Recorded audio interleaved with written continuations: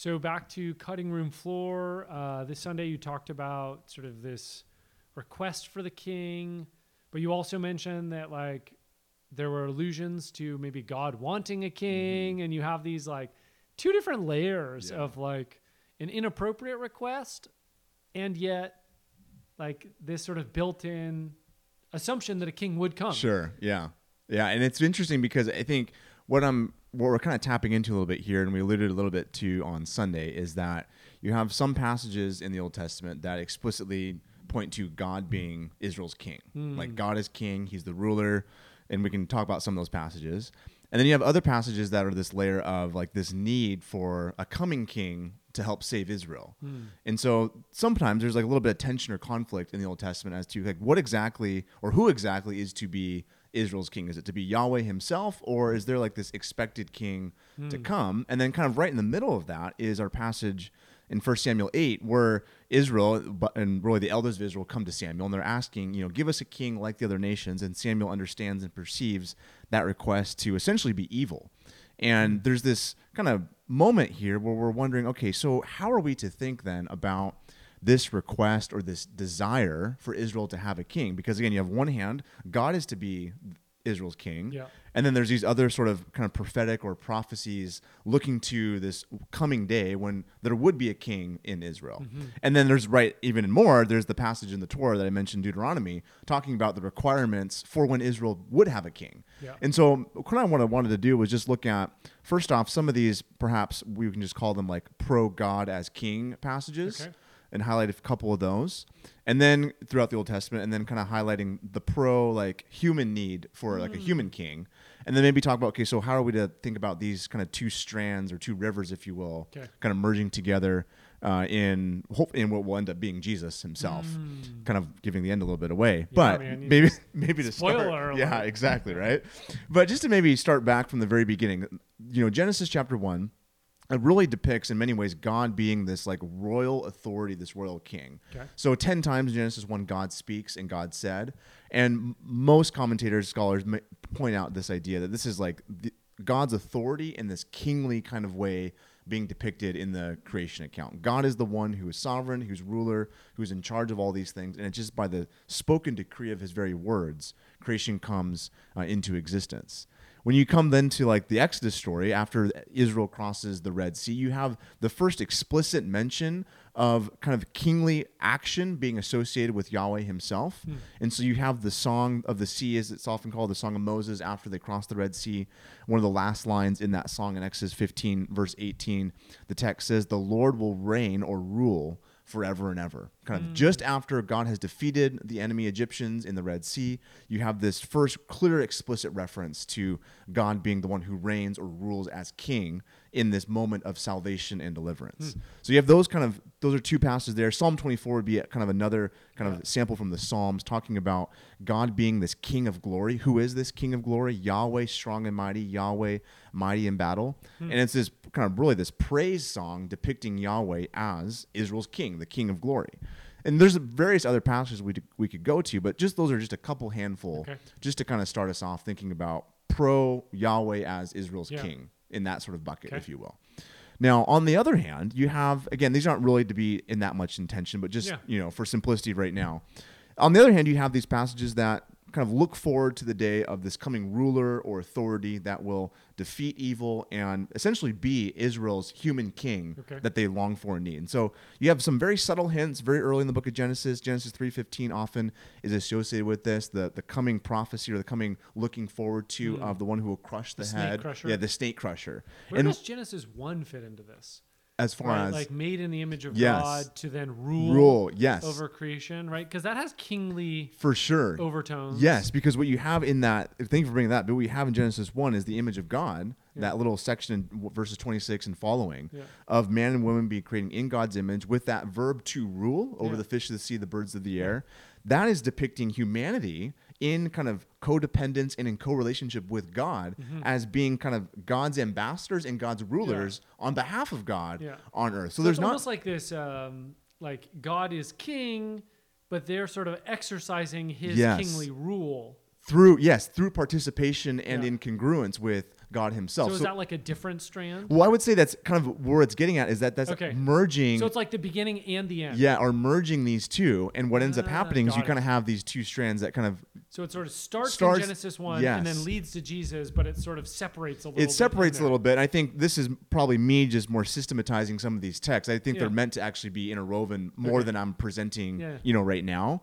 But what you have... Sorry to throw No, I think that's really... it's really important. What you have on the first page of the Bible is like the shelf space, if you will, of this human divine partnership where kingly authority is being exercised. And obviously humans, we know the story, kind of abandon that kind of vocation. And instead of ruling over the fish of the sea, the birds of the air, they are actually ruled by the snake. The snake actually dictates and tempts them to go away from the path that God has for them.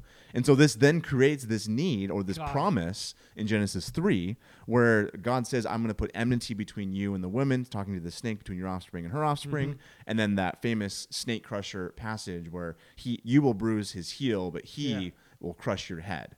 And that's looking forward to the day where the seed of the woman would come to defeat evil at its source, in context being that of the snake. Again, in that Genesis 3:15 passage, there's no like explicit king, Messiah, ruler language, but you do have this level of victory and defeat being taken place, which is associated with, throughout the Hebrew Bible, kings and rulers and so on and so forth. A little more explicit, though, towards the end of the book of Genesis, and I think I mentioned this kind of very briefly on Sunday, is when Jacob, he's the primary patriarch at this time for God's people. He has his 12 sons. He's in Egypt. He's about to pass away. And in Genesis 49, he offers a series of blessings to his 12 sons. And what's interesting is that to Judah, he gives this kind of blessing where he says in Genesis 49, verse 10, the scepter or the staff shall not depart from Judah, nor the ruler's staff from between his feet, until tribute comes to him, and to him shall obedience be from all the peoples. And what many people point out is that what Jacob is prophesying or kind of blessing his son Judah with is this idea that through Judah's descendants, from the tribe of Judah, a ruler will come from this tribe, that there's going to be this ruler's staff in his hand, tribute is going to come to him, praise is going to come to him, and obedience of the peoples will kind of fall before him. And so this kind of becomes the narrowing, if you will, of this kind of hope for this human king to, yes, come from the seed of the woman, Genesis 3, but now more specifically through the family of Israel, and even more specifically than that, the tribe of Judah, here in Genesis 49. Now, a couple other small passages kind of point to this as well. In Numbers 24, there's a little poem that kind of talks about this coming star, and a star is kind of a way of talking about a descendant to come from the line of Jacob. And Numbers 24:17 says, and that scepter, kind of that same language from Genesis 49, shall arise out of Israel and shall crush the forehead of Moab, which is in the context of Numbers 24, the enemy that's giving Israel a difficult time in this story. The point being, though, is Numbers 24 is this poem from the Balaam kind of prophecy oracles in that story of the talking donkey, of looking forward to this day where there would be this descendant from Jacob, from the tribe of Judah, that would rule and defeat Israel's enemies. And in context, the example here is Moab. But Numbers 24 is this kind of poetic foretelling of this need for a human king, this human descendant to come. One last one, Deuteronomy 33, kind of towards the end of the Torah itself. Again, there's this small little line tucked away that says in Deuteronomy 33:7, hear, O Lord, the voice of Judah, and bring him into his people. With your hands contend for him, and be a help against his adversaries. And it goes on to describe that from Judah himself, there would be this ruler that would defeat adversaries or enemies that are hostile towards Israel. Man, it's just like going through this, I'm just like, whoa, you're doing some digging. Yeah, so it's like it's like in this narrative, there's these clues or hints along the way. For sure. For sure. And what ends up happening is that, so John Sailhammer was the one who kind of pointed this out originally in his book on the Pentateuch, or the first 5 books of the Old Testament, is that there's these key poems throughout the Torah that have these messianic, kingly kind of foretellings or foreshadowing. So Genesis 49, Numbers 24, and Deuteronomy 33 are these key poems placed, and Exodus 15, the Song of the Sea, these key poems that are kind of depicting this need for a royal kingly figure to come. So maybe if I'm reading, like you're reading through, you're in a story, and then this character sort of breaks out in like song, and you're like, whoa, what's going on here? Yeah. And then the narrative picks up again. For sure. And then like this character, it's sort of like you're in a musical. Like it breaks out in song. Totally.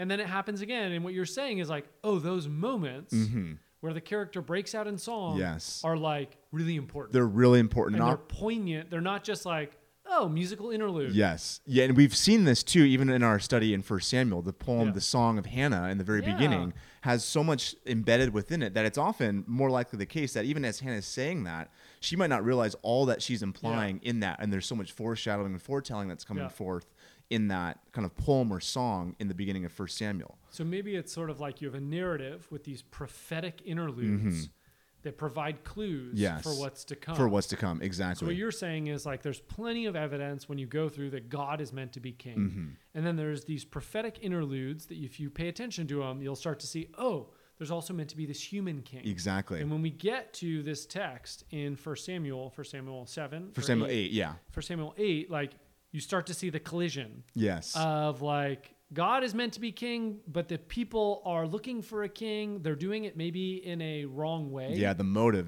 becomes the big deal here. Is the issue. But you're starting to see, oh, they're actually like the expectation for a king is actually planted by God. It makes sense. Yes. But the how they go about it is funky. How they go about it, and the fact that what's always meant to be the case is that this king would be in sync with Yahweh himself. Genesis 1, going back to that. And so what you then end up having is essentially this collision, if you will, of the motivation and the desire of the people in 1 Samuel 8, and the fact that all throughout previously in the Torah and the Old Testament, this desire and this need for a king. We also mentioned, on Sunday, the lines in the book of Judges that there was no king in Israel and everyone was doing right in their own eyes. Clearly, this need for a king to rule with justice and righteousness in the land. Can I fast forward a second too? Because what's interesting, like they have this longing for a king, and then the person that they sort of choose is like this handsome, big. It sort of has all the like, and then when you get to David, right, it's like they pass over the handsome and the big, and they take the runty, and it's sort of like, oh, there's a lot of these human expectations about what the king should be like. For sure. And I think that's a really important observation to make, is that as Israel is asking for a king, and Saul, by the way, his name means the one who's asked for, that they're presenting and having this idea of, okay, we actually know what a good king is supposed to be like. Because look at our neighbor. Yeah, look at our neighbor's king. And he's powerful and mighty, and he has all the good looks, and he has the skills and the reputation. And they kind of bring that expectation. You kind of see it kind of in seedbed form here. We want a king like the other nations. And they project that now onto Saul. And Saul becomes, and he's described, we're going to get to this, he's handsome, he's tov, he's good. He's a head taller than everyone else in Israel. And it kind of, again, gets at this idea of Israel's king was meant to be distinct and different from all the other nations and how they ruled. Not only in just like what he did as a king in practice, but who he was, more importantly, I think, as in his character. And this gets at a little bit, just real briefly, the Deuteronomy 17 passage that has essentially the guidelines or the qualifications, if you will, for Israel's kings. And it's really interesting because, and I mentioned this on Sunday, but I just want to mention it here one more time, is that there's 3 things that Israel's kings are not supposed to be or do. 3 W's to kind of help you remember this, are not to have multiple wives, not to have a lot of weapons, and not to have a lot of wealth. And it's those 3 things that Israel's kings constantly do over and over, especially Solomon. Yeah, you highlighted. Like Solomon has all these wives. Solomon takes slaves. He becomes essentially Pharaoh. Totally. Oh, yeah. He takes slaves to build all these sort of military things and storehouses for grain. For sure. He does all these things. It's crazy because you have in 1 Kings 11, it says that he has 700 wives and 300 concubines. And you're just like, dude, he totally just blew the first thing in Deuteronomy 17. He has in 1 Kings 9 these massive storehouses for his chariots and horsemen. And everything that he wanted to build, he was able to build to house basically his military infrastructure. That's the second thing he wasn't supposed to do. And the storehouses, right, that gets back to, that's exactly what Israel was doing. They were building storehouses in Egypt. For Egypt. For Pharaoh. Under Pharaoh. It's like, oh, this feels like there's an echo back now to Exodus that you've now become like a rival to God, like Pharaoh. And you've become the very thing that God delivered you from, and you've turned yourself into that evil. It's exactly what the Solomon story is getting at. And then the last thing, he accumulates massive wealth. He has 600 plus talents of gold, and it's just excessive, the way that it's described in 1 Kings 10. You read it in 1 Kings, and you're like, why do I care? Why am I being told this? Because of Deuteronomy 17. Exactly, yes. And so what you have then is essentially Solomon, and David has his flaws too, by the way, but Solomon, it's just like on full display, where we're looking for this merging of a human and divine king to come. We have this expectation for it where Yahweh is the king. There's also this human expectation. And it seems like Solomon, David's son, because if you look in context, David is given this promise in 2 Samuel 7 that his descendant would be the one who God would establish blessing and shalom through all their. Maybe it's Solomon, but you have this merging of the two, but he's like 0 for 3 on the 3 main things that he's not supposed to do as king. And so it kind of keeps this, prophetic hope kind of building where we're looking for, okay, where is this king to come? And again, it seems pretty obvious at this point what we're, pointing to is Jesus. But what I would say, though, with this is that there's many ways that we're that answer to the question of who is this king, this human king, it's Jesus. That's pretty obvious. I think many of us who are, familiar with the church, the Bible, so on and so forth, we get that. But how the text leads us there, I think, is really interesting. In Psalm 40, we have this kind of prophetic psalm talking about what the king is to delight in. And the Psalm 40, verse 7 and following, 7 and 8, basically says this: "Then I said, behold, I have come. In the scroll of the book it is written for me. I delight to do your will. Oh my God, your law is written within my heart." And it describes this king, this kingly figure, whose delight is in God's Torah and God's law, which was the one primary thing in Deuteronomy 17 that Israel's king was supposed to do. Yet essentially all of Israel's kings don't do that. They do the 3 things that they're not supposed to do. And then when you bring that into the New Testament, the writer of the Hebrews is really tracking with this. Because in Hebrews chapter 10, the writer of the Hebrews quotes Psalm 40 and applies it to Jesus. And says of Jesus, "Then I said," an exact quote from Psalm 40, "Behold, I have come to do your will, as it is written of me in the scroll of the book." Again, talking about Jesus being the one who is delighting in God's teaching, in God's instruction, essentially fulfilling the need that Deuteronomy 17 portrays and that Israel's kings themselves failed to accomplish and achieve. And so again, we understand, I think most of us that are probably listening to this, that Jesus fulfills that kind of merging, if you will, that was presented in Genesis 1 of a human image of God that would be a royal kind of authority and representative of God on earth that is kind of forfeited by the humans in Genesis 3. And then the need for that arises as the biblical text goes on. Humans kind of want to achieve that, have that, desire this king in 1 Samuel 8 with wrong motives, projecting kind of how their neighbors and how their kings rule and act, and expecting those same expectations with the tall, handsome Saul and so on and so forth with all the physical appearances. But when it comes down to it, what ends up being the primary need is that the king would be one who delights in God's teaching and would submit himself to God's instruction and authority. And that fully is accomplished in the person of Jesus. Wow. So there's a lot there. It's cool to see the arc, though, from like Genesis 1 and then the fall and then how the splitting happens between their longing for a king, but Yahweh's the king, and sort of the betrayal, the failure that then sort of merges in the Savior, who is also the king who rescues. For sure. Totally. Yeah. That's cool.